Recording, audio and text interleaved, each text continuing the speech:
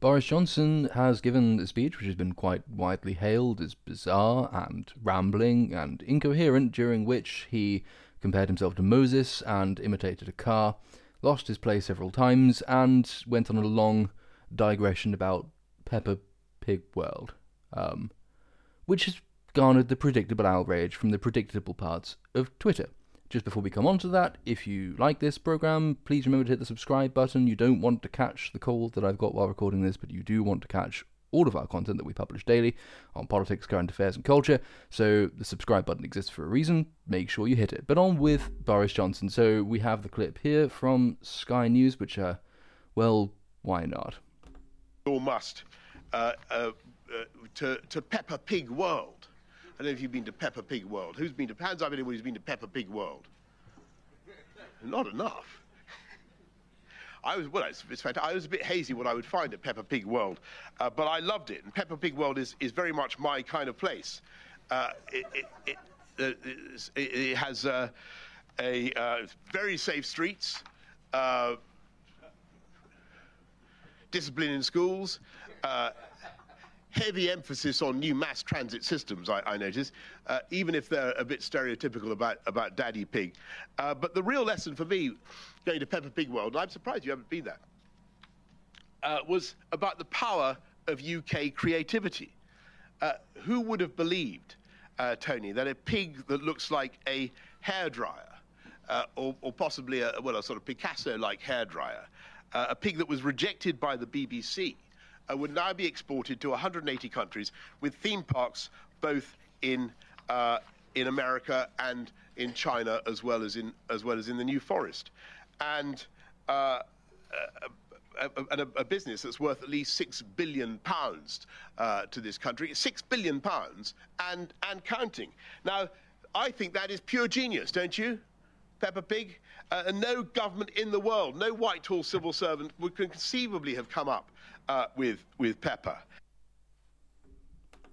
So that was Boris Johnson. I have to say, my overwhelming takeaway from that was that Peppa Pig World is much more competently run than this country is. If they have safe streets, which famously we don't, and a good school system, which we don't either, an emphasis on mass transport. I don't know anything about Peppa Pig World. I'm going to take his word for it, but I assume the emphasis on mass transport in Peppa Pig World does not entail spaffing hundreds of billions of pounds on a high-speed rail link from London to Birmingham that doesn't work, and then promising it to people north of Birmingham and replacing it with trams which will never be delivered. Peppa Pig World probably has a functioning border as well. I bet they have more border guards than we do. Try landing dinghies on the coasts of Peppa Pig World, see what you get. Peppa Pig World sounds great, and I would very much like to live there. I would much prefer it if the Prime Minister got on with making the country at least half as competently run as he describes Peppa Pig World as being. But he's been in office for some time now, and I think this is the kind of thing we should probably have to expect from him. As to civil servants in Whitehall not being able to dream this up, the instinctive response is to say if you give anybody enough hallucinogenic drugs, they can dream this kind of thing up. But actually, I suspect quite a lot of people in Whitehall, if MPs are any guide anyway, I suspect civil servants are not too far behind them in the sort of drug use per capita. It's testament to how boring they must be in their day-to-day lives that even with LSD they couldn't dream up something like Peppa Pig. It just makes their spreadsheets look marginally more interesting to them. But obviously this has garnered a huge amount of attention in the UK press, which has spent not very much time covering anything else. And to be honest, I think this plays very much into Boris Johnson's hands. I don't see the issue with this. I mean, obviously it's bizarre, it's incoherent, it's a bit rambling. It is kind of funny though, and actually I think a lot of people in the country still like that kind of thing. I mean, Boris has done worse. He's been, suspended by his trousers across the River Thames on a zip wire, waving Union Jacks. That just made him look like a complete buffoon, but made him more popular nonetheless. He's got his reputation for being almost a Teflon character, but that's sort of misplaced. It's not Teflon that keeps him immune to attacks from the press. It's the fact that people much prefer a politician who's a bit rambly and incoherent, but at least has character and an obvious sense of humour, to one of those identikit types who've been mass-produced over the last 20 or 30 years, whom you can't tell apart. Boris, we all quite like that about him. We have in the past, at least. There is a question as to whether, it's rubbing off now, but I think, again, compare that to a speech by Keir Starmer. People remember this speech. Nobody remembers what Keir Starmer says about anything. You forget it when he's halfway through a sentence, because he's just so painfully dull and careful and considered and measured, but ineptly so. I mean, it's not exactly as though him being cool, calm, and collected has actually applied itself to, nuanced or sharply cutting political attacks. So I don't know. I just think this isn't going to play too badly for Boris. I don't think people will pay much attention other than, oh, it's Boris being Boris again. But it's memorable, it's characterful, and makes him immediately more recognisable than most of his political opponents. All of whom, especially, and this is not just a Labour Party problem, because the Conservative Party decided a long time ago it was going to try and retain power by aping Tony Blair. Most modern MPs are just botched clones of Tony Blair. He's like Emperor Palpatine in Star Wars, or at least in the expanded universe. He was going to go. He knew he had to go at some point, which is why he carefully filled vats full of clones, none of which were quite as effective as he himself was, but they're all the same. They all do the same hand gestures. They all speak in the same pre-programmed ways. You can't really tell them apart. I mean, can anybody tell me the difference between Chris Bryant, the Labour MP, and Ben Bradshaw, the Conservative MP? I can't. They sound the same. They look the same. They speak in the same way. They have the same inflection, the same body language. None of these people can be told apart. So actually, no, I don't think people are really going to care about this. But another of the reasons that this actually benefits Boris is that New Labour's old media discipline, which used to really pick on attack line and run with it, has completely fallen apart. That's not been in operation for, well, actually, since the dying days of Tony Blair's own administration. Now, it's just this scattergun approach of outrage, which Twitter really contributes to. And so, of course, Boris gives a speech like this, and all of his critics focus in laser-like on his Peppa Pig speech, but they all use it to convey some impression, some idea, some criticism of the government and its handling of the country, but they can't pick one. So it's just used spuriously to attack everything, any particular gripe that any particular voter, any blue tick on Twitter happens to have at that moment, and therefore it loses all of its effects. And this is a time we have to remember when the government is not doing well. There are innumerable issues we could be focusing on, any one of which, if we focused on them properly, if the opposition focused on them properly, would be incredibly damaging to the government, because at the moment it's doing all of the damage to itself. The Labour Party, the opposition parties, aren't exploiting any of these immeasurable F-ups that the government is making on a daily basis. This is at a time when the government is losing its own supporters over immigration and its failure to control the borders. There's the controversial NHS and social care bill that's going through Parliament at the moment. Funnily enough, on the same day Boris Johnson makes this speech, are we talking about that? Are we talking about the fact that the usual Labour figures are making the usual cries about it being the biggest threat to the NHS since last week? No, we're not, because even Labour can't marshal that kind of message discipline, despite them saying it's the next step toward privatisation. We can only wish. The government its handling of the coronavirus pandemic is unpopular on all sides, from the left of the country, who wants everyone to mask up no matter where they are, outdoors, in space, who cares, just wear your masks, wear 2, wear 3 preferably, and from the right, which thinks that vaccine mandates have not been sufficiently ruled out and the attempt to compel booster shots is a bad idea. The general handling of the coronavirus pandemic by this government has alienated people on both sides of the political aisle. But again, no opposition party is making use of this. I mean, you could literally name us any single issue that the government is presently involved with, and you will find that it is doing a terrible, terrible job. But you will also find that the opposition parties are not focusing on any single one of them. They're all going out and doing their own thing. The Labour Party has no message discipline. Half its shadow cabinet will be talking about completely different things from the other half of the shadow cabinet. In fact, even that's, because that implies it's bipolar and that's too organised, you'll get maybe a tenth of the shadow cabinet focusing on one thing and a tenth of the shadow cabinet focusing on something else. And the broader Labour backbenchers will be all over the place. But, it's Twitter, and Twitter sort of it compels this type of behaviour, which, again, is another way in which this speech could arguably help Boris. It's a distraction from real issues, which the government should be being held to account for. It's another emphasis of his character versus his identikit opponents, whom you couldn't pick apart in a roll call. If they were all arraigned before a police camera charged with, I don't know, they're politicians, so paedophilia, should we go with that?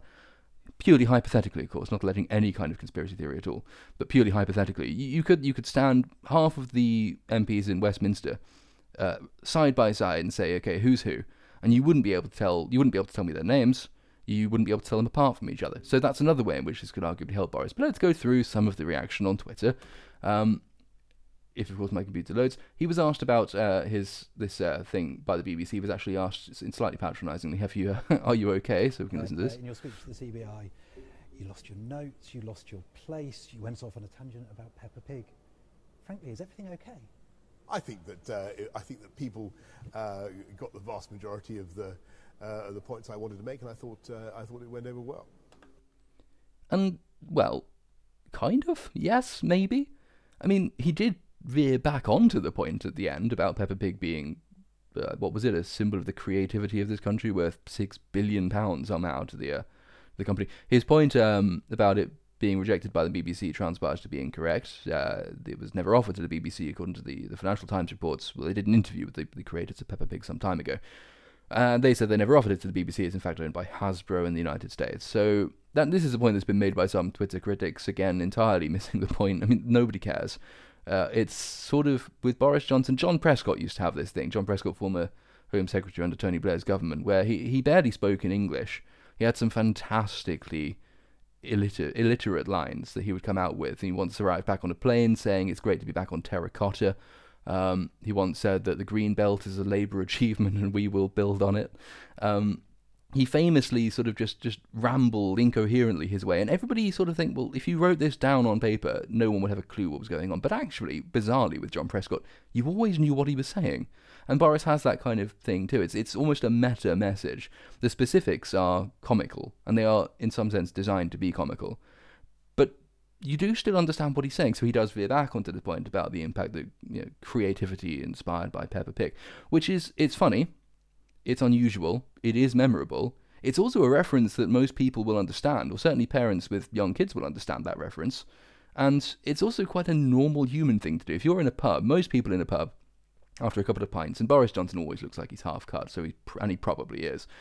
You're not exactly the most cogent speaker. Very few people are cogent speakers. They make tangents, they draw connections, which don't really, they require a bit of a lateral leap of the mind. This is actually quite a normal way of speaking, as opposed to the polished press release style, which is favoured by most politicians in the country. I think most people probably did understand what he was saying. This isn't to say one way or the other, really. I'm undecided, really, as to whether I think it will benefit him or not. I think among some people it will. I don't think it's as damaging as blue ticks on Twitter, as we'll shortly see uniformly believe it to be. I don't think also that his old comic effect is quite as effective as it used to be, however. So, it's not, once upon a time, this would have just been a net positive for him, and a significant net positive. I don't think that's true anymore. I think this is starting to lose some of its sheen. But we can carry on, because, again, as I said, here is proof that Boris Johnson was, in fact, at Peppa Pig World, so he's not lying about that. There he is, looking like a half-cut gnome. That's the Prime Minister of this country, ladies and gentlemen, and I'm sure you're all proud of it. Moving on. GB News did a poll. Now, this is sort of evidence against what I was saying about it maybe playing better with ordinary people, because GB News, well, it's questionable still as to how representative of ordinary people opinion it can truly be. I mean, it's only 5 months old. It's not as disastrous as some of its critics make it out to be. It's also not a very big channel. It has quite a small viewing base. But you would think, kind of, the sort of the unnuanced analysis of this would be that the type of person Boris Johnson would ordinarily be appealing to is the kind of person who probably would watch GB News, i.e. they're not really politically tuned in, or at least they've tuned out consciously from outlets like Channel 4 News and the BBC because they don't like the overt political bias of those channels. But they care about sort of their normal Middle Englanders, their North FC types. And as we see here, GB News has put out a poll on Twitter.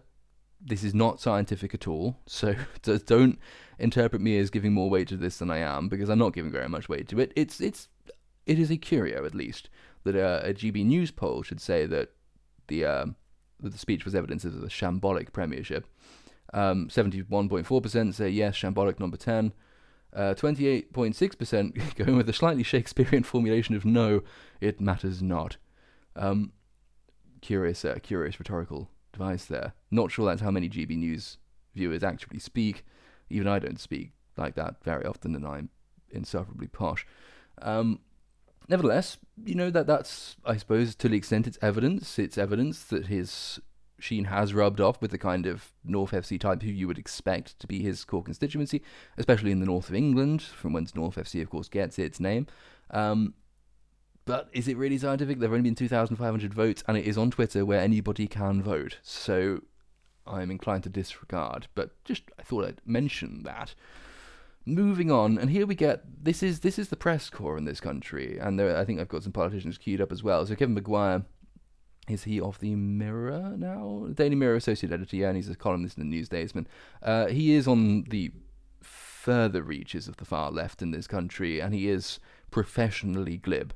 So I suppose it's to be expected, but it's also evidence of my point earlier, which is that everybody's focusing on this rather than actual issues. Kevin Maguire, doing his job, should be holding the government to account for something it's doing wrong. But instead, no, here he is focusing on Boris Johnson's silly Peppa Pig speech. Boris Johnson should have stayed in Peppa Pig World, he says, for those who are listening on Spotify. His bizarre performance and speech at the CBI conference will alarm business leaders, Tory MPs and voters. Nurse. Yeah, maybe, or maybe people have more important things to worry about, Kevin, which is probably why they don't read your columns either. Moving on, George Eaton of the New Statesman. Don't recall if he's the one who effectively slandered Roger Scruton before he died. Could be. The New Statesman as a whole did. Don't think he ever apologised for that. Boris Johnson has a point about Peppa Pig, George Eaton writes, and the power of the UK's creative industries. The pity is how much his government has done to damage them. Well, has he really? I mean, is this a plea for arts funding? Is this going to be one of the plethora, the smorgasbord of issues that apparently the Peppa Pig speech symbolises? So George Eaton has picked the slightly abstruse damage to the cultural sector here, which again, theatres in London and Lovies being out of work is not very important to the vast majority of people, even in London, never mind in the rest of the country. There are far too many overly qualified, underemployed Lovies about who spout off about things. When you do finally put them on a stage, you wish they weren't on it. I mean, I don't care. I'm invested in some sense in the cultural institutions. I do cultural activities. I play instruments. I play gigs. All for all of that kind of stuff. But again, this is not a line and attack line that is going to play. It's just, what's the point? Moving on. Emma Kennedy always pops up on my timeline, and I've never figured out who she is. She has a blue tick, so I do assume she is a moron. She is allegedly an author, a screenwriter, and celebrity MasterChef champion who is excellent at conkers. Yeah, cool, okay, whatever.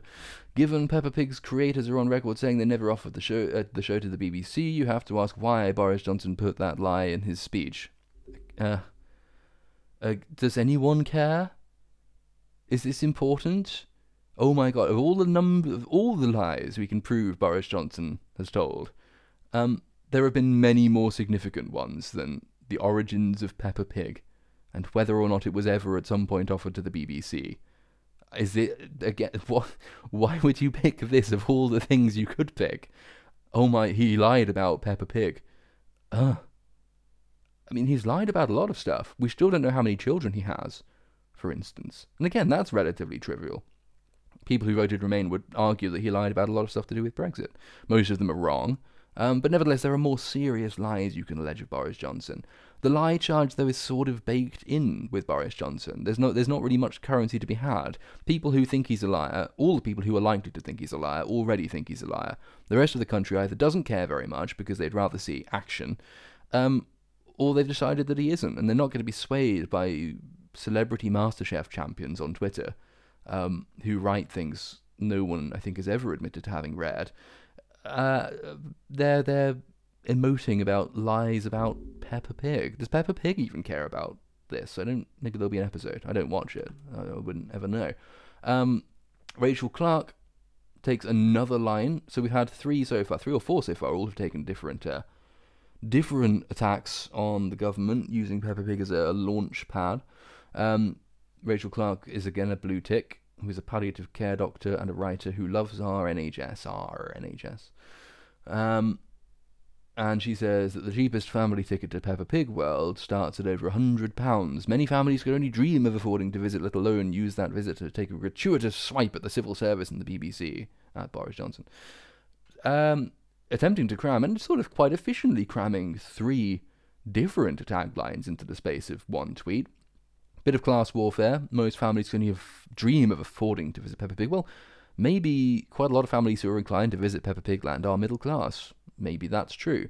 Maybe it's the kind of thing you save up for as a kind of a one-off every year, and you save up all year to go. I've never been there. I don't care about Peppa Pig World, but everyone else now has to care about Peppa Pig World because of Boris Johnson's speech, which, as we said at the beginning, is kind of useful for him. So class warfare, traditionally, I mean, it goes through periods. Sometimes it plays well in this country and sometimes it doesn't. It never should play well, but this country is only 50% sane 50% of the time. Then after that, we've got defence of the civil service, because lovies and blue ticks and middle-class metropolitans on Twitter sort of have come to view that, because they take a really managerial attitude to the running of the country. This really came about in the Brexit vote. One of the many divides that exposed was between the kind of people who thought that politics was best left to the people of the country via their elected representatives, and that power should be as close to the people as possible, and people who much preferred that politics was removed from the people as far as is possible, preferably that politics was taken out of the country altogether and invested in Brussels, where nobody could get at it. So the civil service also came under attack from some aspects of Brexit. The Brexit supporting faction of the country, Dominic Cummings, was very uncomplimentary about the civil service in this country. The only soft spot I have for the civil service is as a result of watching Yes Minister and Yes Prime Minister, but actually the problems Dominic Cummings identified with the civil service are what makes those series so good. And actually, you only end up rooting for the civil service because Humphrey is so charming, but you really shouldn't, because it exists to frustrate, as far as is possible, the elected government of the day from making any substantial changes, which again suits people who don't like the idea that people should be given power over their own lives, like Rachel Clark. And then, of course, an attack on the BBC. It's one throwaway comment when Boris Johnson said the BBC rejected it. I don't think he thought too much about that. To the extent he did, what can we read from that? Not a huge amount. We know Boris's relationship with the BBC is a bit iffy. I mean, the Kardashians probably have more stable and long-lasting relationships than Boris Johnson does with the BBC. Having seen the BBC's coverage of various issues to do with his premiership and to do with the issues that got him elected, not least Brexit, I would quite happily see him ditch the BBC and take a much stronger line against the BBC. But again, this is evidence that you're attacking too many things at once, Rachel Clark. Class warfare, the civil service, and the BBC. Pick one and run with it, and actually coordinate with other people who don't like the government. Get some MPs on side. Let's have a meaningful opposition to the government. Maybe then it'll stop being so catastrophically inept. But no, we don't do that anymore, because it's just people with their own personal gripes. Finally, I don't think we need to go through two more of these. James Felton, I think he's also of the New Statesman, is he? Best-selling author, 52 times Britain was about, I don't know. I have a feeling he writes for the New Statesman. Could be wrong. I apologise to the New Statesman if I have inadvertently slandered them by association. And he takes the nasty line of saying, I'm starting to see now why 144,000 people are dead. So Boris Johnson going off on a riff about Peppa Pig displays the ineptitude that got 144,000 people killed by a worldwide virus against which we had no vaccines until about a year in, most of which were all people who were not shielded because we went for the national lockdown policies supported by the left as opposed to isolating targeted populations. Generally speaking, though, I just think this is cheap and a bit scummy. You're overtly politicising 144,000 deaths. There are ways of making this point. After the fact, it will always seem a bit like Keir Starmer's Captain Hindsight goggles have been shared around liberally. There are ways of making the point, however. The inquiry will bring a lot of this stuff out. It ought to be handled in a sober manner, and a sensitive manner, and a proper, rigorous, official, procedural manner. Not, I'm going to see how many likes and retweets I can get for this stinging comment on Twitter about the Prime Minister. That's a cheap way of using 144,000 dead lives. But it's sort of characteristic of people on the left is that they are very moralistic when they talk about the rights of minorities, the poor, the working class, the disenfranchised, the vulnerable. They always talk about these in high moralistic terms, but have no problem at all using them as cheap political props to make whatever point it is they happen to be trying to make because they don't like the government of the day. And can't quite get over the fact that Boris Johnson, incompetent, as inept as he is more popular than anyone they can find to lead them, and is more popular than all of the causes they have put together. That's not an endorsement of Boris Johnson, but it is a terrible reflection of the platform the Labour Party has been running on for the last 8, 9, 10, 11, 12, 13, 14, 15, 20 years, and the people they choose to stand for that platform. So, salt from James Felton there. That's pretty much all the ones we had to go through. I mean, The Guardian predictably focuses on this as well, when they should be focusing on much more important issues. No, the Peppa Pig speech. They quote a few different people who are also unhappy with it. Who have we got here? We have someone from the CBI. Tory MPs themselves. Apparently one senior backbencher said it was a mess. Another senior backbencher told The Guardian, "I thought today's performance was the most embarrassing by a Conservative Prime Minister since last week's PMQs. Someone needs to get a grip. He is losing the confidence of the party." I'm going to go out on a limb here and suggest that Conservative cabinet ministers or Conservative backbenchers who are inclined to brief The Guardian are probably not the kind of people who would ever have supported Boris Johnson's campaign for leadership anyway. So, and again, never putting their names to this, this is at a time when MPs are all seized of the need to end online anonymity, but have no problem doing anonymous briefings to newspapers and venting their personal gripes with the Prime Minister. Effectively making use of a privilege denied to the rest of the people. But what's that you say? The politicians want standards for them that they don't apply to the rest of the country? I'm shocked. Jürgen Meyer, vice chair of the Northern Powerhouse Partnership, and a former chief executive of Siemens, told The Guardian it was a failed speech. He said the speech was a massive opportunity after an absence of detail about levelling up in recent months. But, he said, it was a flop, it was a ramble. There was lots of disjointed initiatives, some that obviously had no relevance at all. As a business person passionate about reindustrialising the North, it was just a huge disappointment. Jürgen Meyer is, again, not exactly Boris's biggest fan. He is, I think it's probably fair to say, on the centre-left of British politics, and in some respects is quite old left. I know he spoke very passionately in favour of an industrial strategy during Theresa May's tenure as Prime Minister, and before Theresa May's tenure as Prime Minister. I'm with the Margaret Thatcher's cabinet when they said that the words industrial strategy should not go together at all. It's a signifier of your own political stance if you think that the government is responsible for reindustrialising the North. There are things it can do to reindustrialise the North, and principally speaking, that's to get out of the damn way and lower taxes, which is not something Boris Johnson is inclined to do. Kitty Usher of business leaders group The Institute of Directors said Johnson's speech offered little to inspire confidence and was inappropriate in places. What business leaders want more than anything is a calm and reassuring macroeconomic environment that gives them the confidence to invest for the future. We haven't seen much of that from the reporting of the Prime Minister's speech. Well, no. But I think if that had been what Boris Johnson had said, and if that had been the language he'd used when he'd said it, it would have been so boring the papers wouldn't have covered it. Again, I'm with people who say that ideally you would have a Prime Minister who exudes competence. And more than exudes it, practices it. I don't think we have either. But nevertheless, it's a really tame attack line. It's not going to carry much weight. Most people are turned off by talk of macroeconomic environments. I suspect quite a lot of business people are turned off by that as well, though they have to pretend not to be. But that's why LinkedIn exists, is for professional people to pretend that they have no character whatsoever. Two other business figures who were in the audience for the speech said they were surprised by Johnson's promotion of Peppa Pig World, which is located more than 300 miles from the port of Tyne where the speech was held. Who cares? No one cares. It was interesting that he asked a group of business leaders in the northeast if they had travelled 6 hours down the road to Peppa Pig World and then talk about levelling up, said Michael Stirrup, chief executive of IT consultancy Waterstones. Not Waterstones, Waterstones. It shows a bit of lack of understanding, I think, he said. I wasn't expecting a Peppa Pig reference, said Neil Whittaker, director of marketing and communications at national training firm Learning Curve Group. He seemed to lose his way quite a bit. The GMB union described the speech as hogwash. Trade union attacks Conservative Prime Minister again. I'm bowled over by the sheer shockingness of it.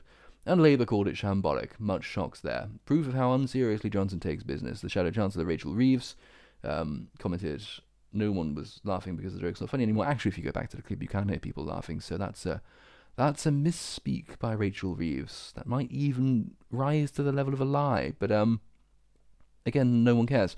The only other thing on which I'll close, the only other way in which, it's sort of a corollary of the things I mentioned earlier about the ways in which this benefits Boris Johnson. I did say that it gives him a sense of personality lacking from his opponents, and Rachel Reeves certainly counts as somebody with a severe personality deficit. but also it portrays his critics as being sour, humourless, boring sops, because it's relatively light-hearted, and then you get the Labour Party coming and doing its usual doom and gloom thing. And doom and gloom does not actually win elections. I know this comes as a surprise to seasoned political strategists and analysts, but doom and gloom doesn't generally win elections. Anger sometimes does. But doom and gloom, which can so often be interpreted and easily be misinterpreted or reinterpreted by Conservative Party messages as talking down the country, doesn't work. It's just dull. It's sour. And the Labour Party has this reputation for being dull and sour and talking down the country. So, we've had a lot of Twitter people opining on Peppa Pig World thanks to a speech by the Prime Minister in which he said it was an example of levelling up which should be extended to the north of England. And that is par for the course for British politics in the 21st century.